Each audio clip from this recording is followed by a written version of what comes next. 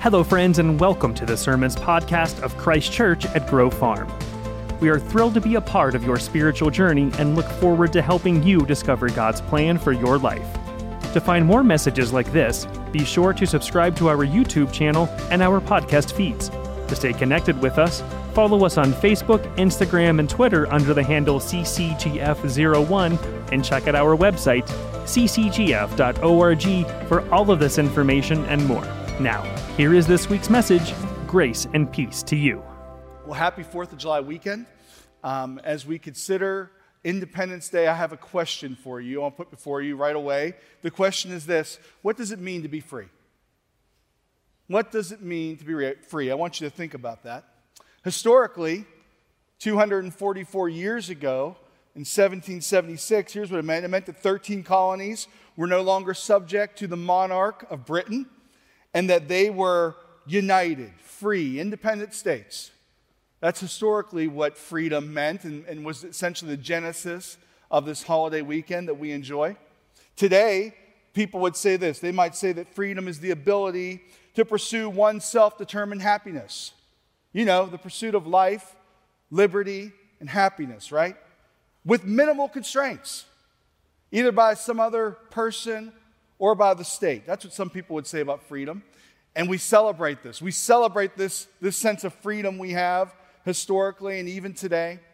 We celebrate with barbecues and picnics and reunions and fireworks. Did you have fireworks in your neighborhood last night, everyone?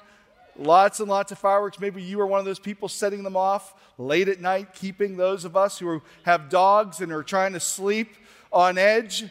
Yeah, lots of fireworks we celebrate. Hashtag America, right? That's what we do.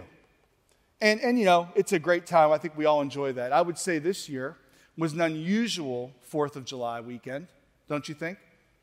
There's sort of a cloud that's hanging over it, and it's not just because of the fireworks. There's been a cloud because of a worldwide pandemic and a shutdown of normalcy and normal life because of that. That's a cloud that hangs over us. There is civil unrest in our nation due to long simmering racial tensions that are now boiling over. There's debates about masks and not wearing masks and all these things. There's so much tension, it seems like, right now. And so there's this cloud that hangs over us.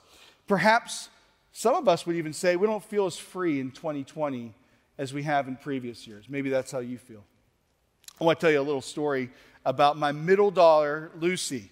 I have a picture of Lucy to show you when she was 1 year old, just a little girl. I love that picture. Isn't she cute? She was born with all that hair, just this big, thick, black hair. And when Lucy was 1, there was something she said repeatedly, and it was this: all me self. All me self. Okay, so if Lucy was walking and you tried to hold her hand, all me self. If Lucy was playing, she didn't want your help, all me self. If Lucy was eating, she didn't want your help either, all me self, all me self, all me self. You know, you want to say to Lucy, hey, Lucy, first of all, terrible grammar. Secondly, seriously, what are you, 1? All me self? But that's what she said to us. And you know what little Lucy wanted? She wanted freedom. To her, all me self was her way of saying, I want to be free. Leave me alone. I want to do this. I want to pursue my happiness by myself. So I ask you again. Here's the question. What does it mean to be free? Does it mean that you do what you want to do? Is that freedom? Does it mean that you express yourself however you want to express yourself? Is that freedom? Does it mean, hey, this is my life. Leave me alone? Is that what freedom is? Well, the book of Galatians in chapter 5 teaches us through Paul's words to the Galatian believers, I said Ephesians. In the book of Galatians, Paul addresses this with these Galatian converts. He speaks about freedom, and this morning we're going to look at freedom in 3 ways.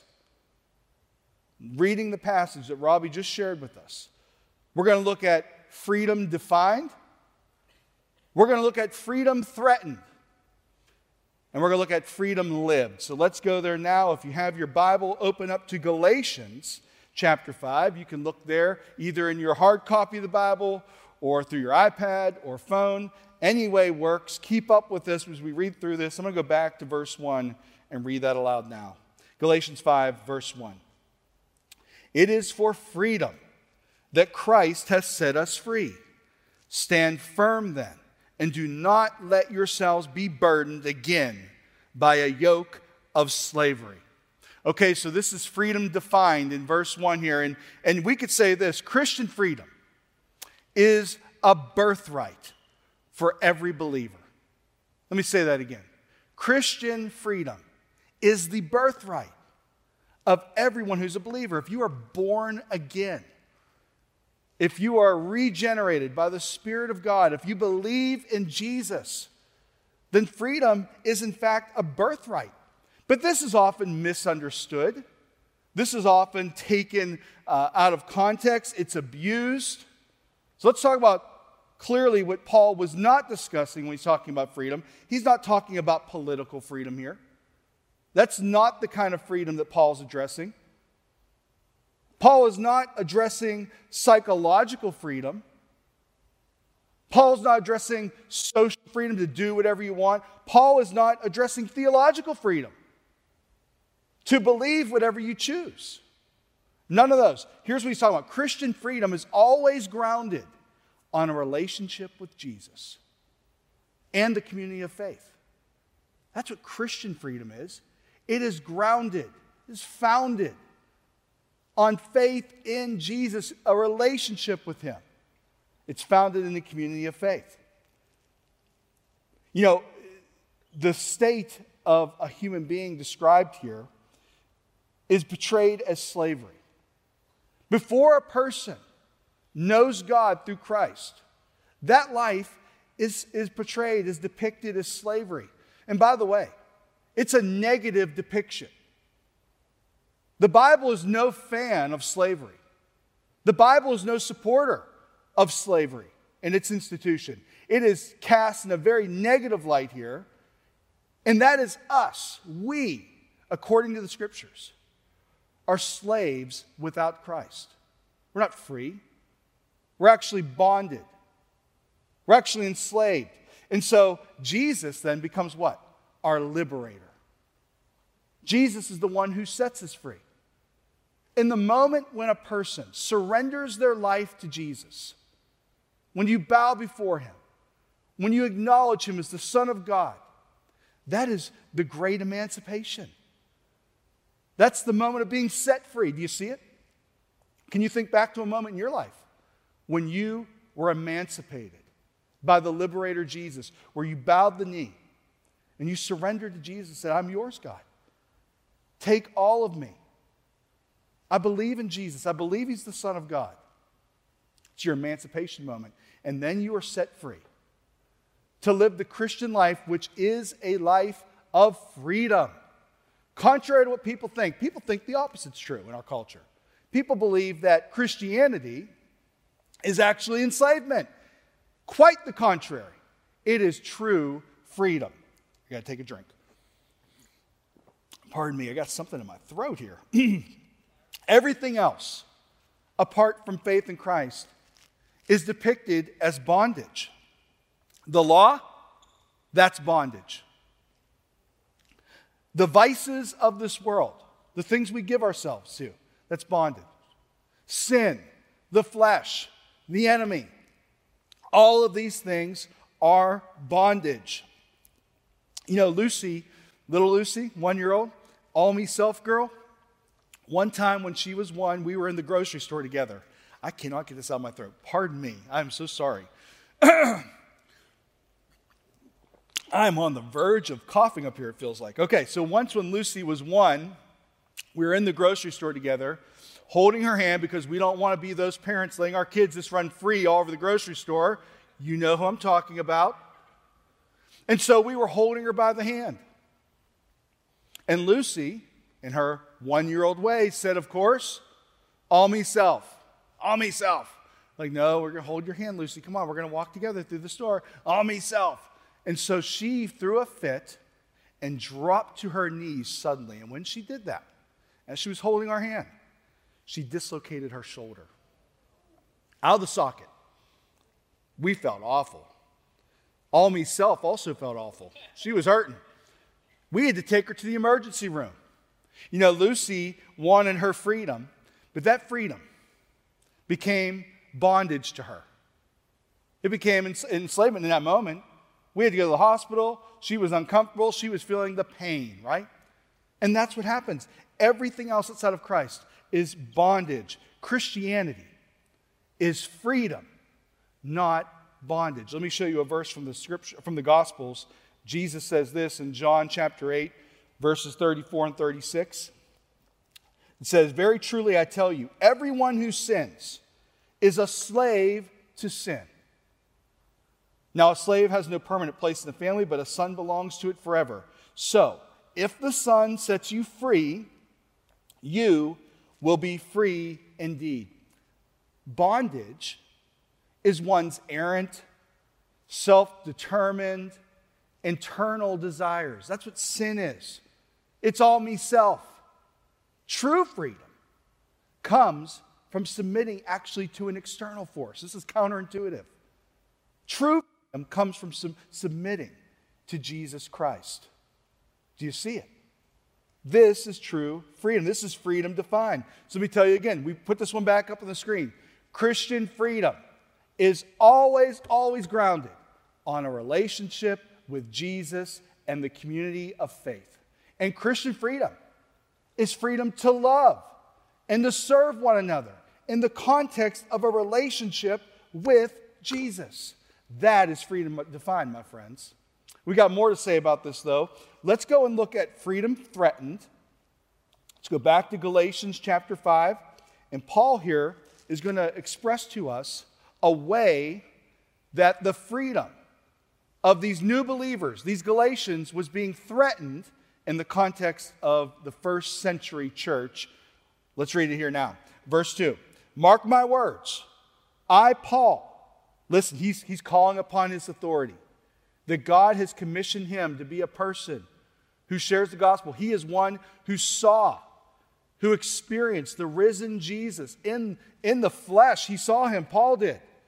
And so he's saying, listen, I have authority. And I, Paul, he says, tell you that if you let yourselves be circumcised, Christ will be of no value to you at all. Wow, powerful.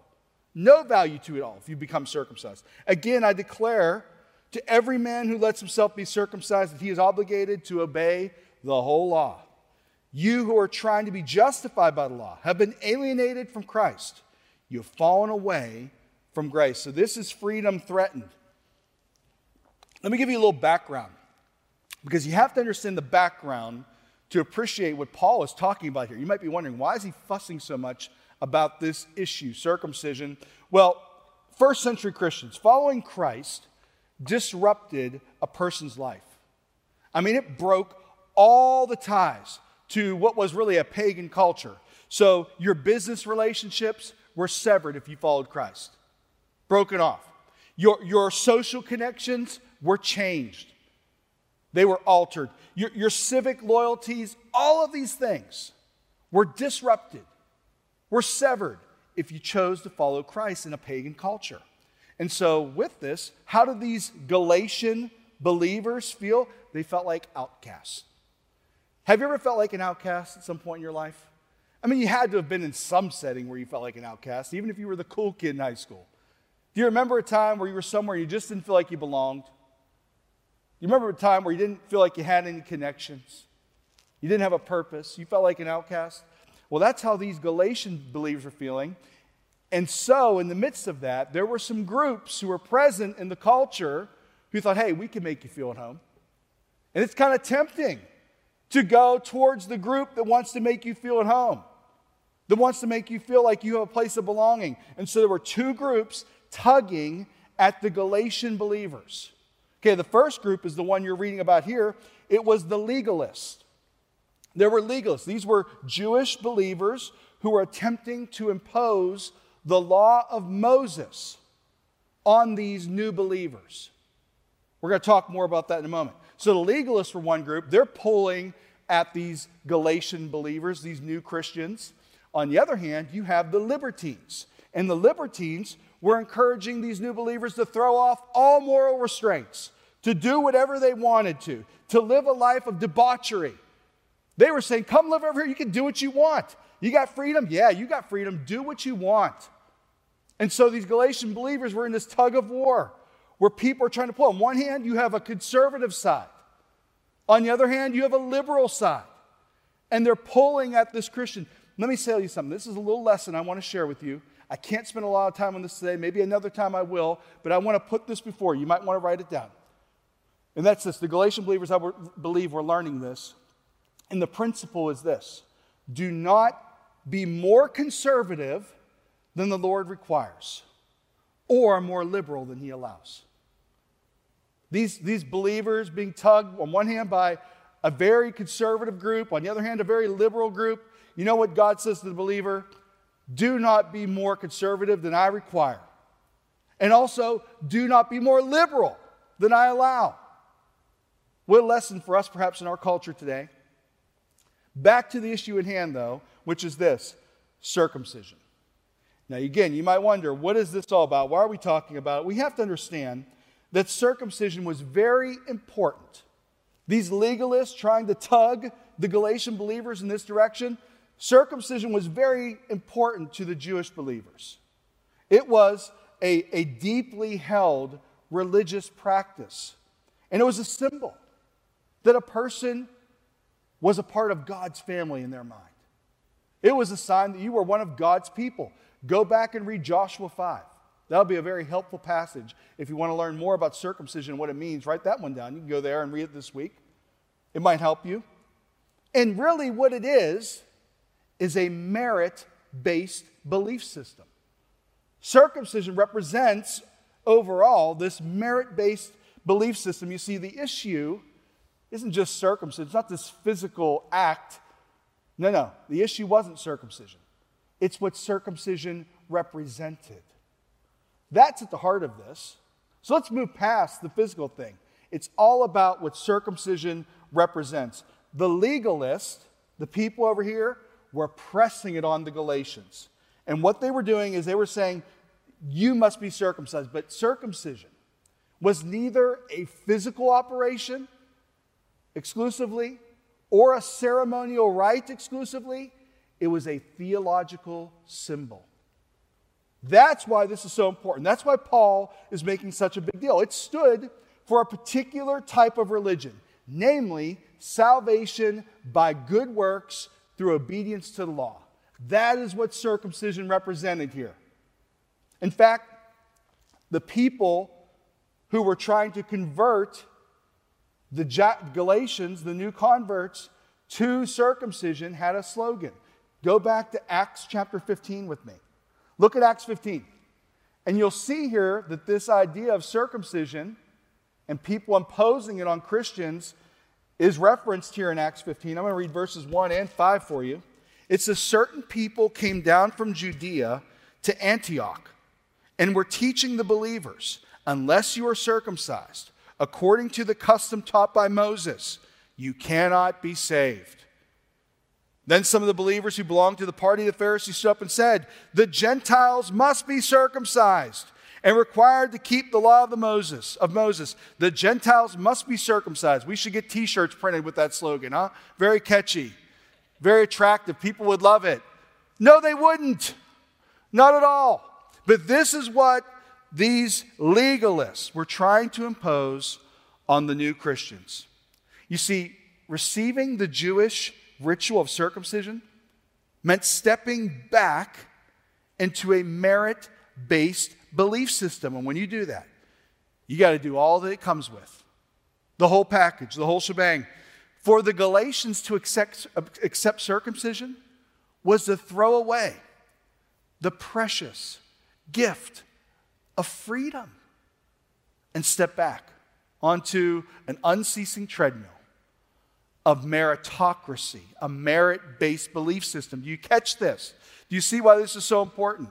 So here's what I do. We got to talk about this, okay? You might be wondering, okay, what does circumcision have to do with us? There's no one outside the church saying you must be circumcised. There's no one who's calling you up saying we need to talk because you need to be circumcised. We don't have that problem in our culture today. But I want you to consider what does this mean to us now? I mean, find yourself in this. And I think it actually has incredible implications to us. It's not circumcision, but here's what we face. This very same heart issue, this very same core issue, which is a merit-based belief system. Listen, our culture loves to award things based on merit. We live in a meritocracy. Let me review a few things that you would hear commonly in our culture. Perhaps you've heard these things growing up, or maybe even as an adult. How about this one? Earn your keep. You got to earn your keep. In other words, you work hard and you'll be paid, right? Earn your keep.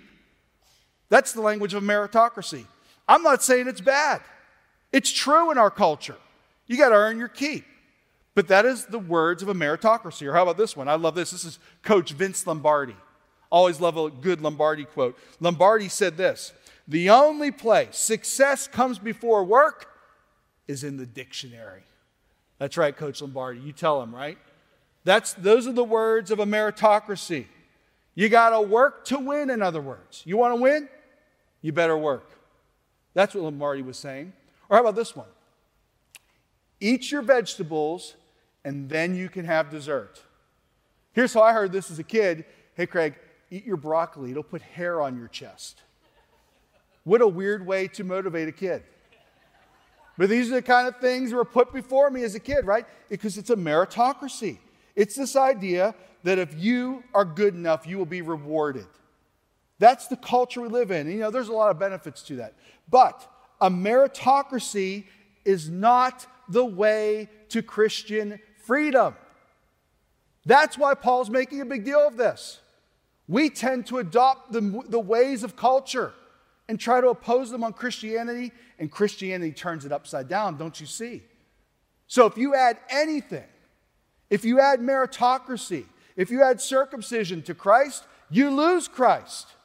Salvation is in Christ alone, by grace alone, and through faith alone. Amen? That is freedom, my friends. By grace alone, through faith alone, salvation in Christ, in Him alone. That is true freedom. So the key to freedom is depending on grace.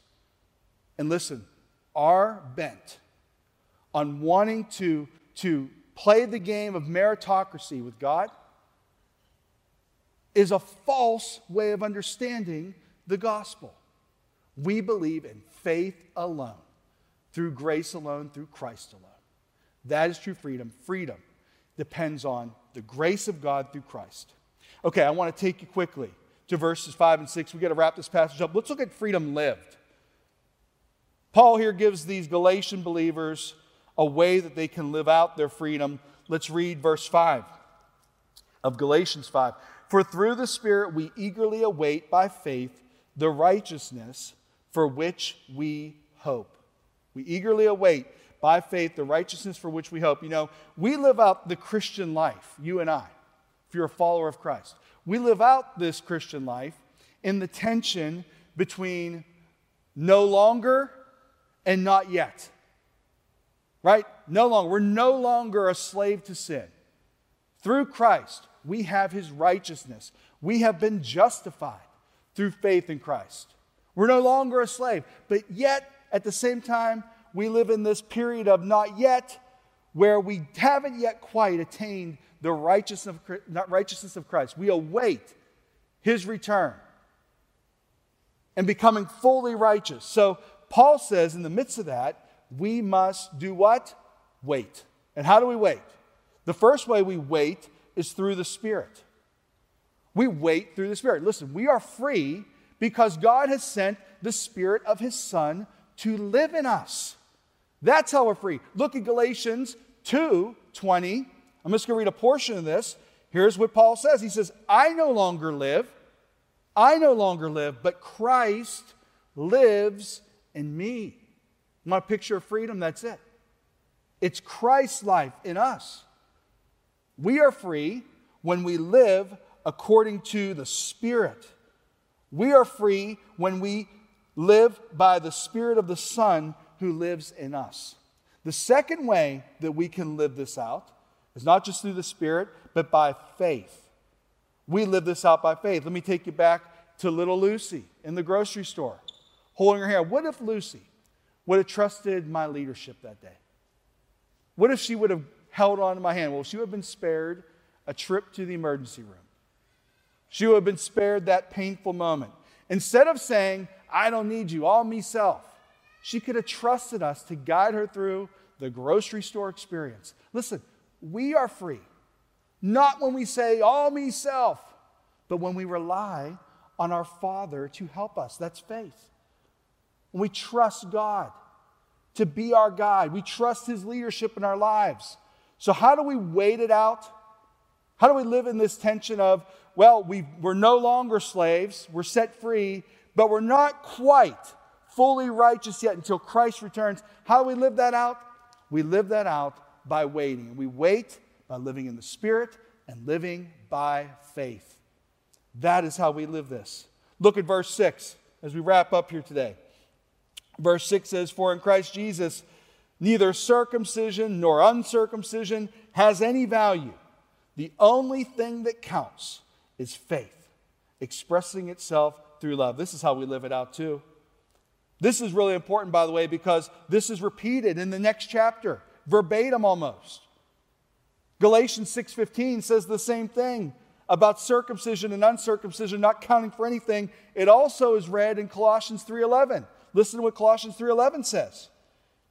Here there is no Gentile or Jew, circumcised or uncircumcised, barbarian, Scythian, slave or free, but Christ is in all and is all. You see, we are free to express our faith through works of love for our neighbor. We're a new creation. We're a new family. And what does that new family do with its freedom? It loves neighbors as self. We are called to be a people who live out the love of Jesus because of the freedom we have through Him and Him alone. I'll tell you someone that I know who understands how to live out freedom. This morning at the 9 a.m. service, we had a flag presentation right here. I think we have a picture of it. This is my brother-in-law, Tim Rocca. And Tim is a U.S. Army vet. He did, I believe, 3 tours of duty overseas. And Tim understands the cost of freedom. Tim understands that the cost of freedom is human life. It's bloodshed. He was just telling us stories yesterday of friends he knew that got blown up. That's the cost of freedom. I can tell you this, Tim and others like him, if you've served in the armed forces, there's not a day that goes by that those people who know what the cost of freedom is, there's not a day that passes that they don't think about the cost of freedom. Let me tell you, there is absolutely a cost to this Christian freedom that we're talking about today. There's a cost to this Christian freedom.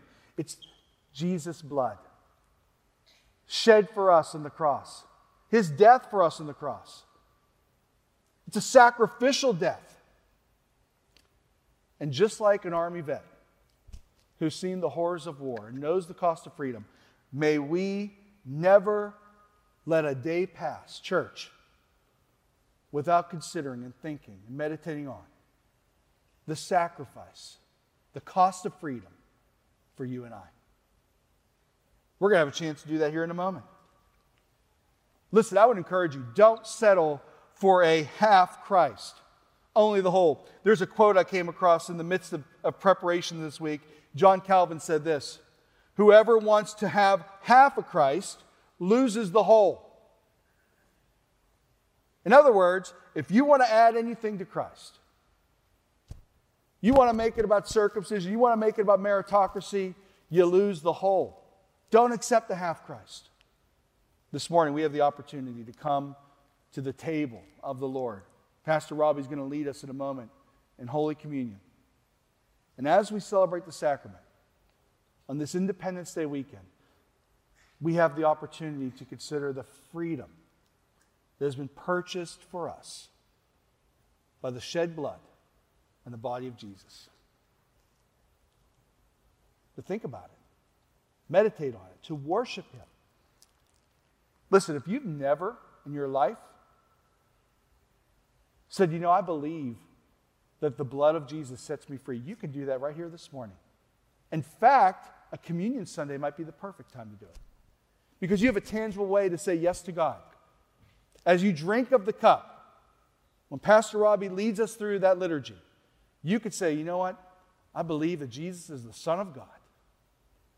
I believe that His death paid for us and purchased our freedom.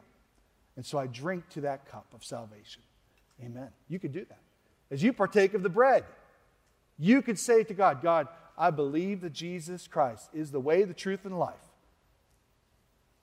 A person can only truly be free by Him and Him alone. And you partake of the bread. We have that opportunity this morning to celebrate the freedom we have in Him. May we do it with full hearts. May we do it with all our being, because He is truly worthy and He alone. Let's pray. God, thank you so much for our time together this morning and for your word, which reminds us of the great freedom that we have through Jesus Christ. Lord, thank you for His body and His blood. Lord Jesus, in faith in Him, through grace alone, is our source of true freedom. Help us to understand that and live that out, God. And I pray, Lord, that whenever meritocracy, whenever being good enough rises up in us, that we'd remember that that is a threat to the true freedom we have. Thank you, God, that we are no longer enslaved to the bondage of sin because of Jesus, but that we can live free. Help us, Lord, to wait on you in our spirit by faith. Help us, Lord, to live as free people, loving our neighbors as ourselves, all of them. Oh God, thank you for this freedom we have. On this Independence Day weekend, may we, even as we come to the table, proclaim and celebrate this great freedom that we have through Christ. It's in His name we pray. Amen.